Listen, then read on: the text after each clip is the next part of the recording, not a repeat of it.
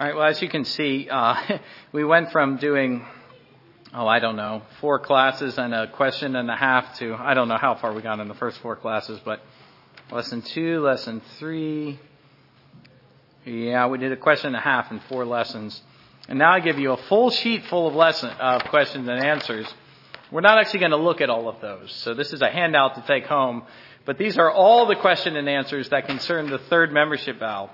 I wanted to do 3 and 4 today and then 5 next week to wrap it up. There's way too many on question 3. I think we can do 4 and 5 to wrap it up next week.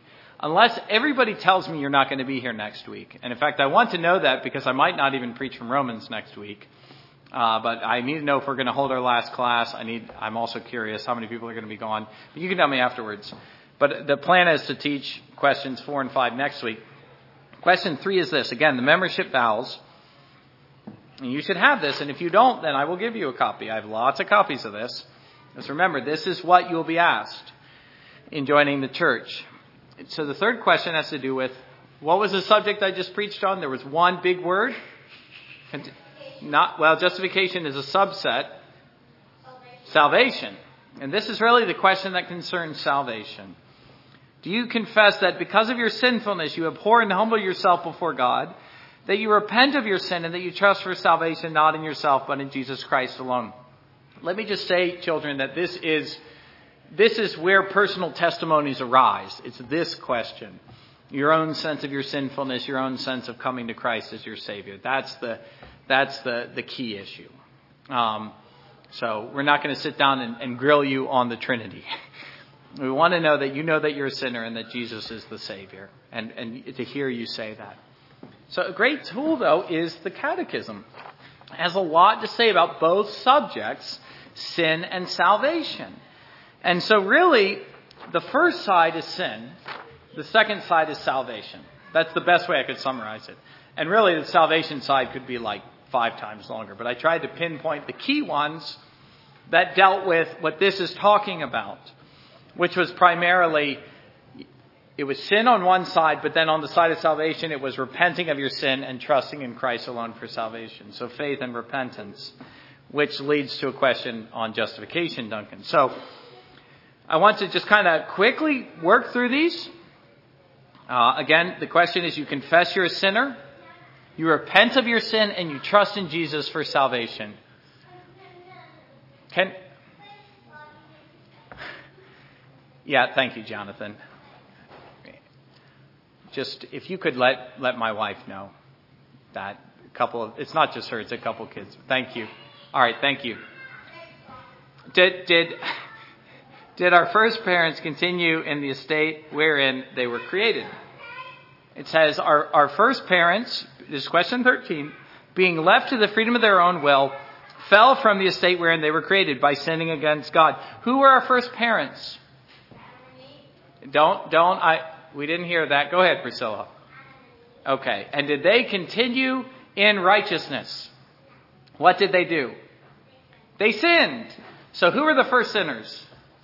Paul. Adam and Eve. They were our first parents. We've all descended from Adam and Eve. So how did sin enter the world? Through Adam and Eve. That's the answer. Okay? When you think about sin, remember sin and salvation, how did sin enter into the world? It entered into the world through Adam and Eve. But then the next question is, what is sin? Now let me just stop there and say, there are a selection of questions that I think are especially worth memorizing, and this is one of them. Although, there's a word in here that none of you will understand, and I will explain it. What is sin? Sin is any want of conformity unto or transgression of the law of God. What is the word that you don't understand there? No. Grace? No, it's actually want. What does that mean? Sin is any want of conformity. What does that mean? It means if you're found wanting, it means you lack something. So if you just in your mind substitute want for lack or do not have, I don't have this, I lack conformity, or I transgress the law of God. Sin is any want of conformity unto or transgression of the law of God. It means when God says, I want you to obey, you disobey. And that's what Adam and Eve did. Now, questions 15 through 19 talks about what happened in that first sin, how they fell. I'm not going to cover those. You just have those if you want to go over them yourself with your parents. But sin is a transgression, by the way, if that's a word you don't know. Transgression means that you didn't do something. You transgressed it. Your parents said, don't you do this, and you did it. You transgressed the command of your parent. Conformity means that you are doing it. So sin is when you break the law. When your parents say, don't eat the cookie, and you eat the cookie. That's basically what Adam and Eve were told. Don't eat the fruit. And what did they do? They ate the fruit. Can you at least relate a little bit? I think so. Because tell me how soon you sin when you're born into this world. Right away. And guess what? You're already sinning in the womb. Can you believe that? But you were. I promise you were, Grace. You were sinning even in the womb. As you have the heart of a sinner. All right. So, I just blew her mind, but I'm telling you it's the truth. Okay. And so, if you skip down to the bottom, here's the really important question. What does every sin deserve? Well, every sin deserves. This ought to... well, go ahead and tell me what your answer is, Caleb.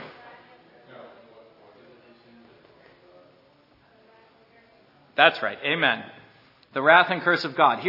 That's exactly what this says. Is that the children's catechism? Okay, well, and it's based on the shorter catechism. Every sin deserves God's wrath and curse, both in this life and that which is to come. So, the wrath of God is God's punishment of sin. And the curse of God is also God's punishment of sin. The curse is more his punishment. The wrath is more his disposition, I guess I should say. Anyways, the point is, God will punish the sinner. And he will punish the sinner completely and fully in this life and the life to come. That is not something you want to happen to you. What is the place where God's wrath is fully poured out in all of its fury? Go ahead, Grace. We have a word for it. What? Hell. That's right. And who deserves to go to hell? One word. Yes, everyone. You go ahead, William. Sinners. Exactly. Are you a sinner? All right. You see, I'm helping you build your testimony, by the way. That when you can say, I deserve to go to hell. But there was something God did, which I talked about in the sermon, but this talks about as well. Did God leave all mankind to fall into his wrath? The simple answer is no. But look how the catechism does it. Question 20. Did God leave all mankind to perish in the estate of sin and misery? The answer is no, he didn't. He did something about it. God, having out of his mere good pleasure from all eternity elected some to everlasting life, did enter into a covenant of grace to deliver them out of the estate of sin and misery and to bring them into a state of salvation. Remember, that's the other side, by a redeemer. In other words, that's a fancy way of saying God always, always, always planned on saving man like this. And now he's done it. How has he done it? By I just said it, by a redeemer. And who is that redeemer? Jesus Christ. Yes. And it goes into that in questions 21 through 28. But I'm gonna skip those because we just don't have time for that. The emphasis of the third vow, how Jesus accomplishes salvation, is the second vow. We looked at that last time. He became a man. We looked at questions 20 through 28 last time. But the real question that we're looking at in terms of the other side of sin, salvation, is how do we become partakers of the salvation which Jesus accomplished? We have 5 minutes. How are we made partakers of the redemption purchased by Christ? Question 29. We are made, I'm reading it, so unless you can give me answer 29, I don't think you can. We are made partakers of the redemption purchased by Christ by the effectual application of it by his Holy Spirit. The question is, if Christ accomplished salvation and he went up into heaven, what did he do after he went up into heaven? He sent, raise your hand. Can you answer it, Paul? No. Jesus went to heaven. What's that? Correct. He sent the Holy Spirit. The Holy Spirit brings salvation to man now that Christ has accomplished it and gone to heaven. But how does he work salvation in us? That's the next question. How does the Spirit apply to us the redemption purchased by Christ? The Spirit applieth to us the redemption purchased by Christ by working faith in us and thereby uniting us to Christ in our effectual calling. Look at this question again. Do you confess that because of your sinfulness that you abhor and humble yourself before God, that you repent of your sin and that you trust for salvation, not in yourself, but in Jesus Christ alone? In other words, do you believe that Jesus is your Savior? And the answer is yes, I hope. But if you were to go behind that question and ask, how did I ever come to believe? Now, if you were in a Methodist or a Baptist church, you might say, I made a decision for Christ. We don't say that. We would say that God gave me faith. And God, the Holy Spirit, gave me faith in Jesus. And so it's the Spirit whom Christ has sent, now that he has gone to the Father, who works faith in us and gives us salvation. The next question that I want to highlight is justification. Question 33. What is justification? Justification is an act of God's free grace wherein he pardoneth all our sins. This is another one I think you should memorize. So question 14, question 33. Wherein he pardoneth all our sins and accepts us as righteous in his sight, only for the righteousness of Christ, imputed to us and received by faith alone. In other words, when we believe in Jesus, what happens? God accepts us as righteous. Not because we are righteous, but because by faith we are in Christ, and Christ is righteous. Christ is righteous. So God now regards us as righteous. That's what justifying faith is. All right, I'm giving you a lot all at once, but like I said, this is why I'm printing these out. This is what salvation is. Another way that we can look at this is questions 85 through 87. So 84 was, what does every sin deserve? Every sin deserves God's wrath and curse, both in this life and that which is to come. Well, what does God require of us? God has accomplished salvation. Well, what does he ask us to do? And he requires of us, just to summarize what it says in question 85, two things. He requires us faith in Jesus Christ and repentance unto life, with the diligent use of the outward means. That's question 5. We'll come back to this. So you should also go to church. The outward means are the preaching and the singing and all that. But faith and repentance. Do you confess that you repent of your sin and that you trust for your salvation in Jesus Christ alone? Faith and repentance. Well, what is faith in Jesus Christ? That's another one worth memorizing.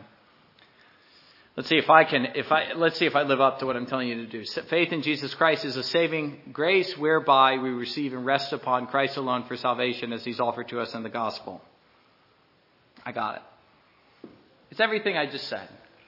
We read about him in the Gospels, but we say that's the Lamb of God. And we receive salvation from him. We realize that he only can save us. But we don't just say, he's the Savior. We recognize he is offering salvation.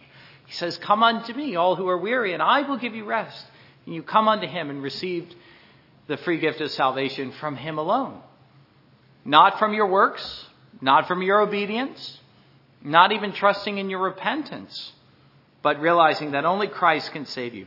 Faith in Jesus Christ is a saving grace, whereby we receive and rest upon him alone for salvation as he's offered to us in the gospel. Him alone. But what is repentance? God also, in addition to faith, requires repentance of us. It's also a saving grace, it says, whereby a sinner out of the true sense of his sin and apprehension of the mercy of God in Christ doth with grief and hatred of his sin turn from it unto God with full purpose of and endeavor after new obedience. This is about to go off, so I'm going to just turn it off now, but I realize that I'm doing okay on time. This also ought to be part of your testimony.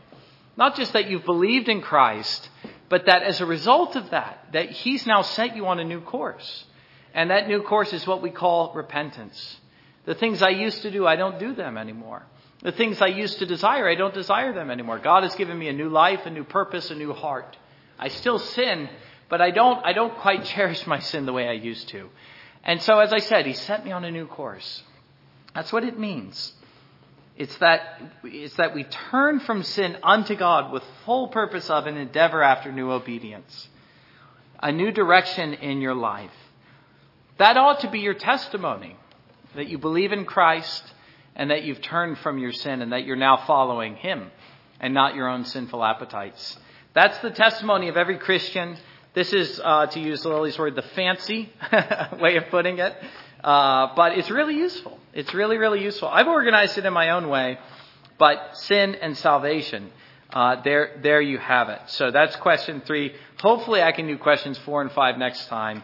But let's pray. Always remember, you can talk to me anytime about any of these things, children.